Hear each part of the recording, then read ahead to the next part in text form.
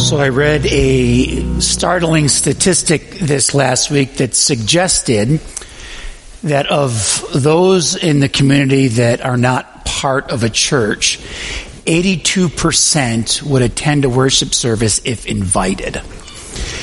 So now as we move into the Lenten season, which begins next week, I'm hoping that it can also be a season of invitation. Maybe there's a friend or a family member that you might consider inviting to join you over this Lenten season and experiencing the goodness of God that we just sang about a moment ago.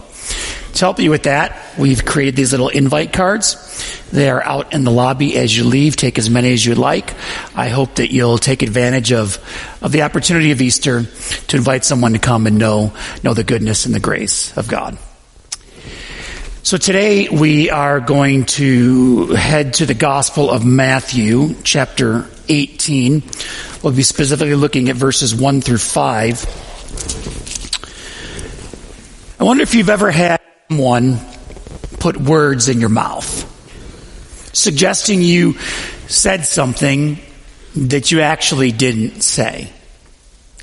When my daughter Hannah was about 3 years old, she loved candy, as most children and most adults do, love candy. But we did not want to give our child too much sugar, so she always had to ask permission before she could have candy. Now, she couldn't pronounce the word candy, so she referred to it as Yankees. And she knew that in order to get Yankees, she had to get Mama's permission. However, every once in a while, she would manipulate her aunt, and she would walk up to her and say, "Mama says yes, Yankees," even if Mama actually didn't say yes. Oh, we love to put words in people's mouth. Sometimes, I think we even put words into Jesus' mouth, claiming that he said things he actually never said. And how often have you heard, Jesus says, God helps those who help himself, which Jesus never said and is actually not in the Bible at all. So today, we once again turn to the actual words of Jesus, this time in the Gospel of Matthew, chapter 18. But before we get there, I want to go one chapter back to chapter 17. In this chapter, Jesus is with his disciples in Galilee, and he said to them, "The Son of Man's going to be delivered into the hands of men. They'll kill him, and on the third day he'll be raised to life." And the disciples were filled with grief. Tragic news. Their leader, their Messiah, their rabbi is going to be killed. But then just a few short verses later, though the disciples have just heard this news, they approach Jesus. Matthew chapter 18, verse 1. They come to Jesus and they asked him, "Who then is the greatest in the kingdom of heaven?" Who's the greatest? Oh, it's a question we've wrestled with, debated, and sought for thousands of years. As children, we argue about the greatest. I mean, have you ever heard a little kid say, maybe you said when you were a little kid, well, my dad can beat up your dad because he's the greatest. We argue in sports over who is the GOAT, the greatest of all time. Jim Kelly, of course. We argue over leadership. Who's the greatest leader? Who's the greatest politician? Who's the greatest parent? We are obsessed with greatness. So were the disciples.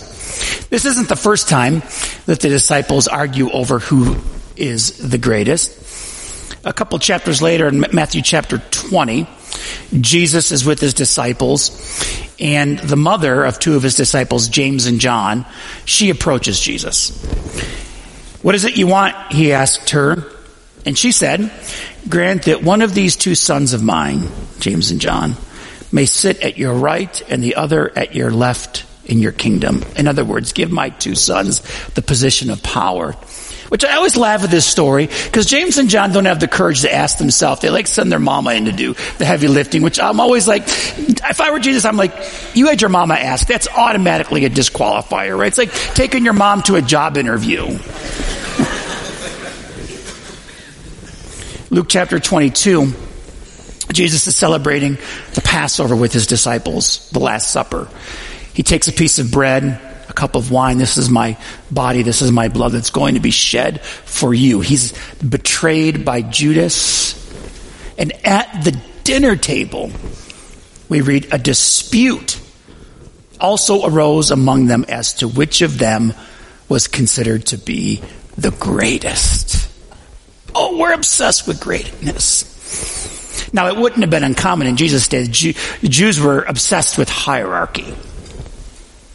And in our day, we capitulate to the world's standards of greatness measured by power, wealth, achievement, status, and influence. You may recall when Apple first released the Apple Watch, there was a version of that watch that you could buy that was made of 18 karat gold. It cost between $10,000 and $18,000 depending on the version that you purchased. Which begs the question, who would buy an $18,000 watch made from technology that would be obsolete in just a couple of years?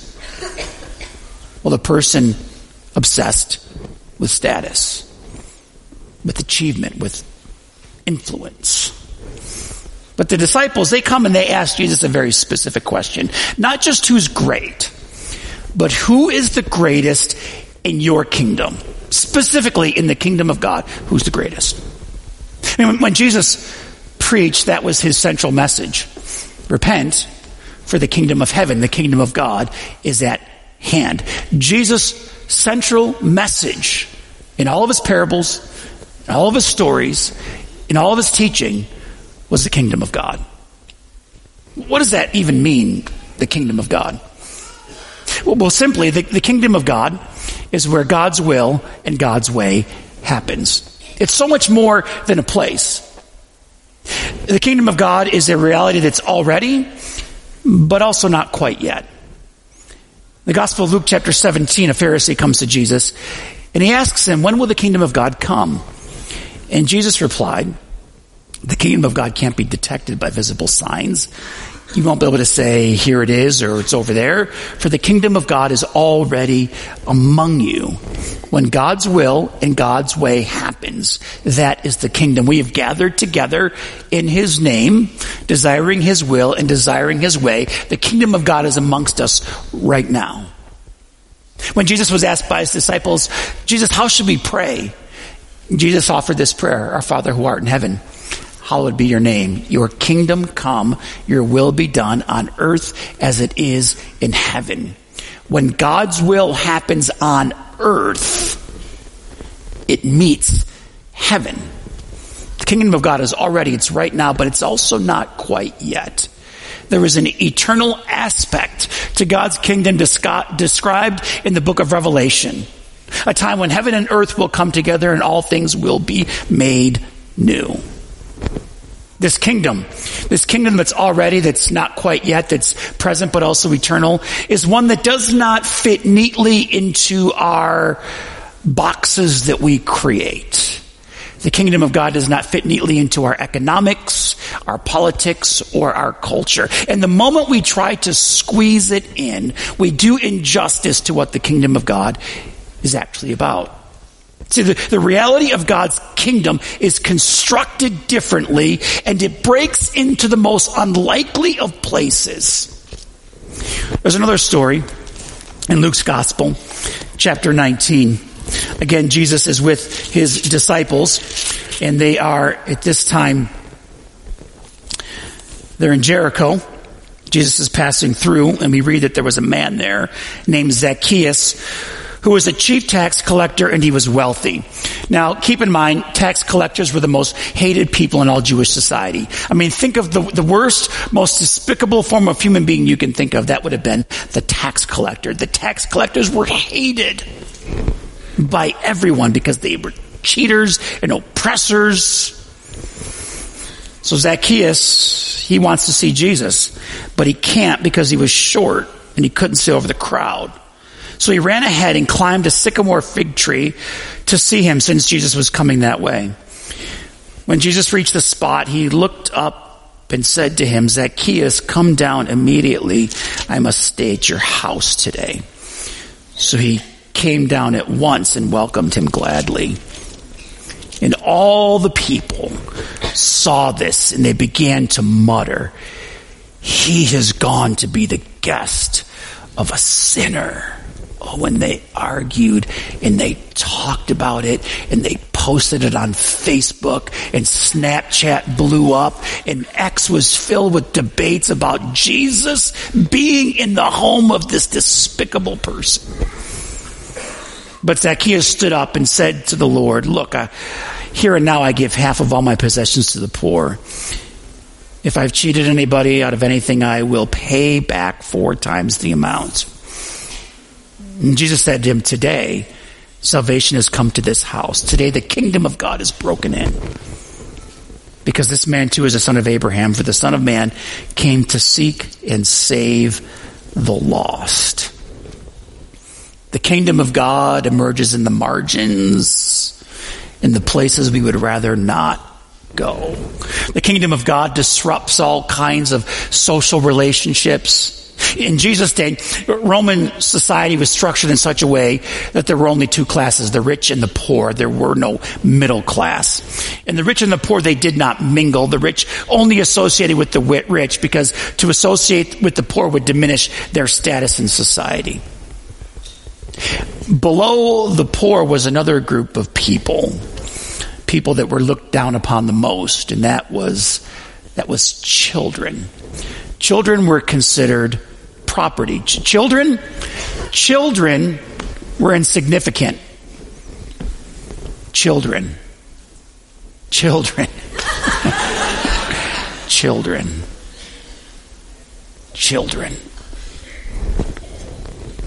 Jesus calls a little child to him, Matthew chapter 18, verse 1.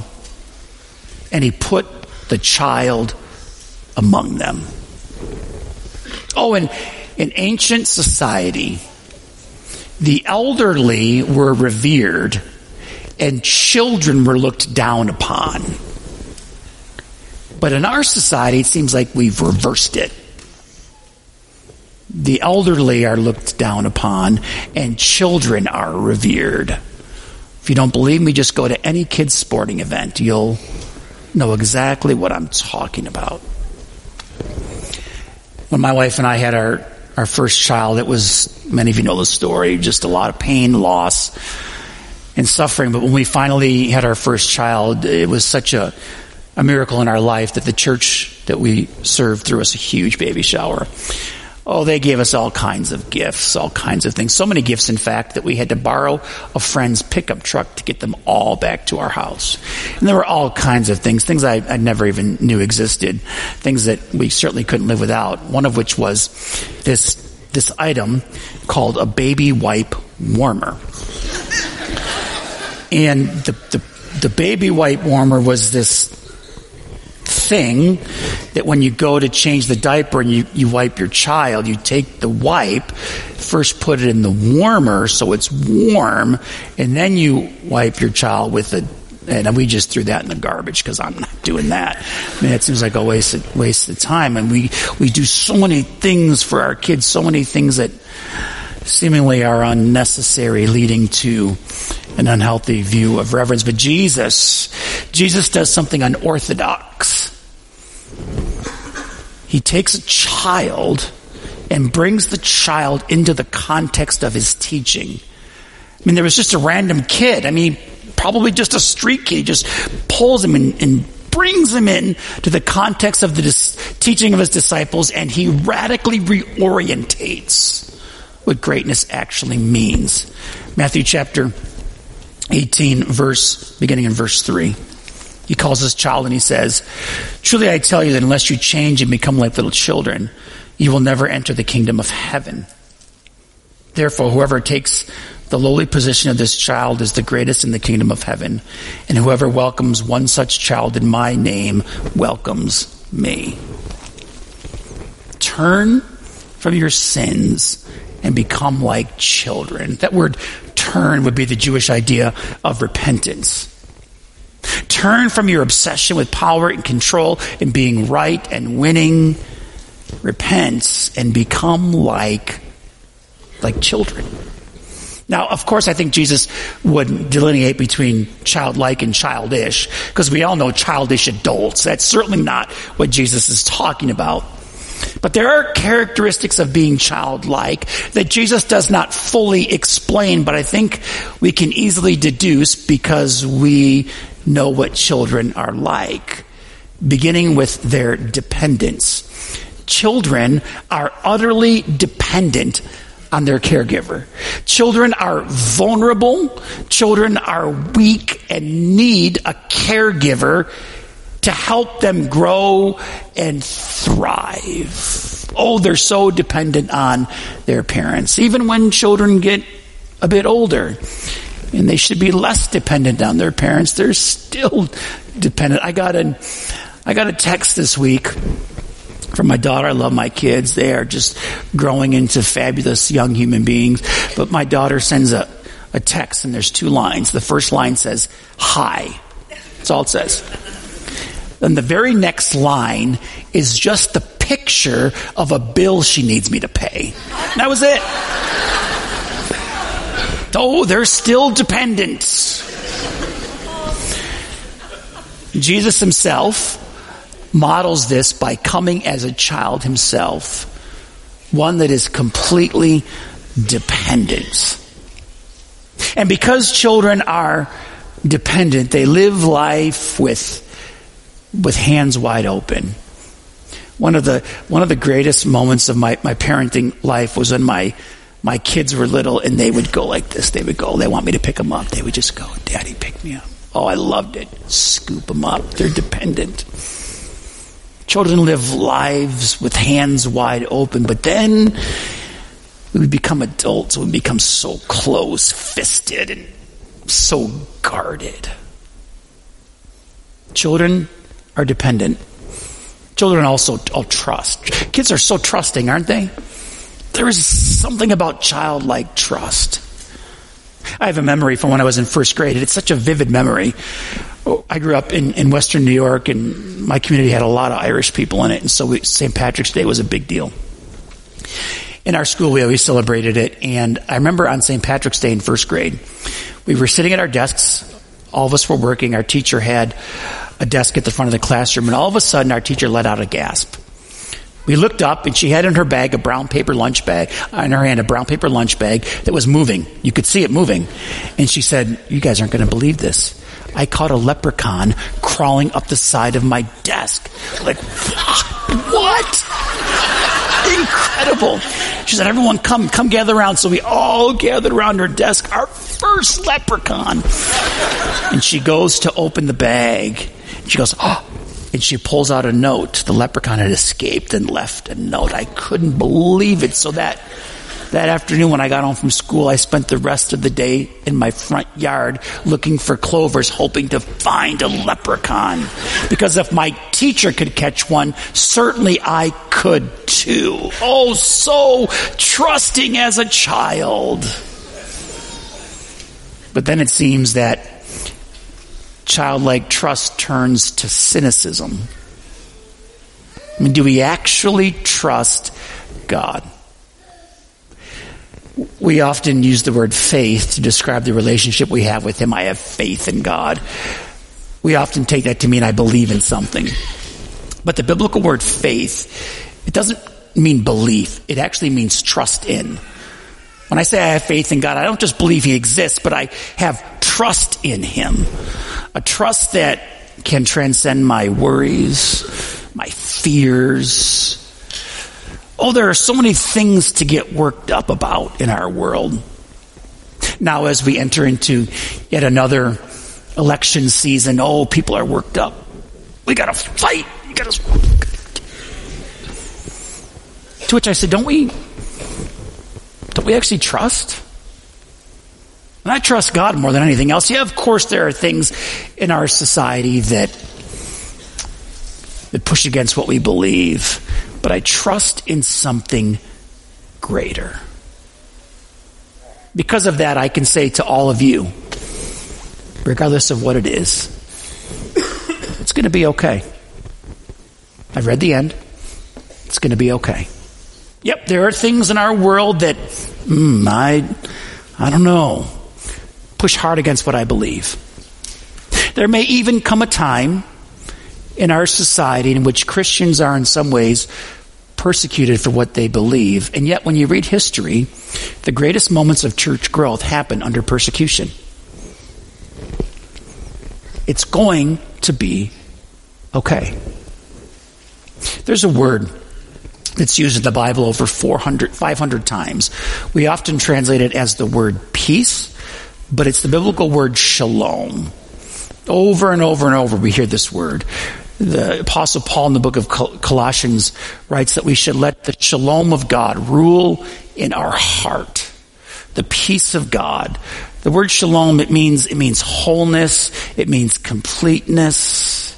It's got a variety of meanings. When I truly trust, like a child, there is a peace. A peace that transcends it all. And so I'm not really interested in fighting against culture. What I'm interested in is fighting for shalom. I'd rather fight for something than fight against something. Because when I fight for God's peace, when I fight for shalom, everything else in the end, it's okay. Children are dependent. They trust in children. Kids have this uncanny capacity for joy and wonder. When was the last time you really experienced joy? I have another memory. My son Ryan was little. We were at the mall with my wife Rebecca, and she was shopping, and we were waiting for her, and that's usually a pretty long wait. And so we were sitting in the chairs in the hall, and all of a sudden, Ryan just decided he was going to be an airplane. And he just spread out his arms, and he's just going. I mean, there's people everywhere. He's just weaving in and out of people going just like this. And he's making a noise, and he doesn't care who's watching him. He's just filled with joy and just childlike wonder. And man, do I want to live that way. There was an aliveness in that moment that somehow gets lost in adulthood. I mean, we claim that we believe in good news. Not just okay news. Not just life-enhancing news. We believe in life-changing good news.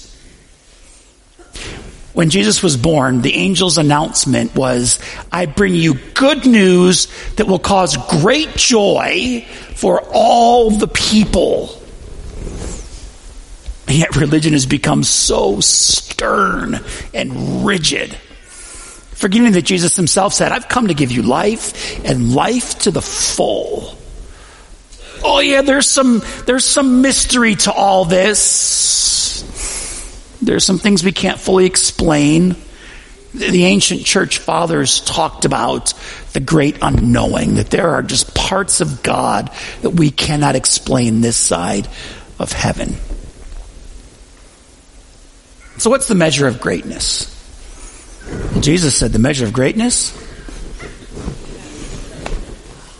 become like a child who is dependent, a child filled with trust, a child that lives with joy and wonder of each day. This morning, oh God, I want to live with open hands. Like children. Oh, I know there are things in this world that are challenging.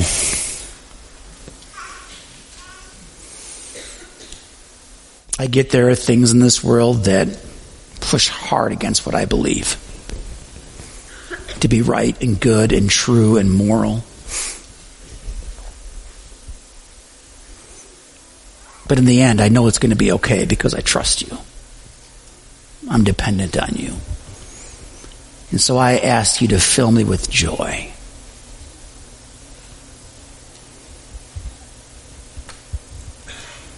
Unless we become like little children. So would you help us, oh God, maybe to get over ourselves?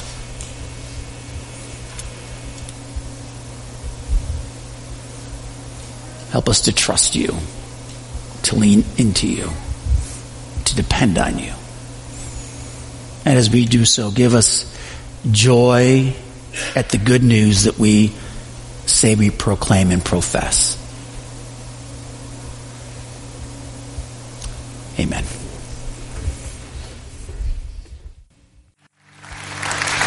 So God's greatest blessing on you this week, and as you go, may you experience the childlike dependence, trust, and joy as you live in God's kingdom.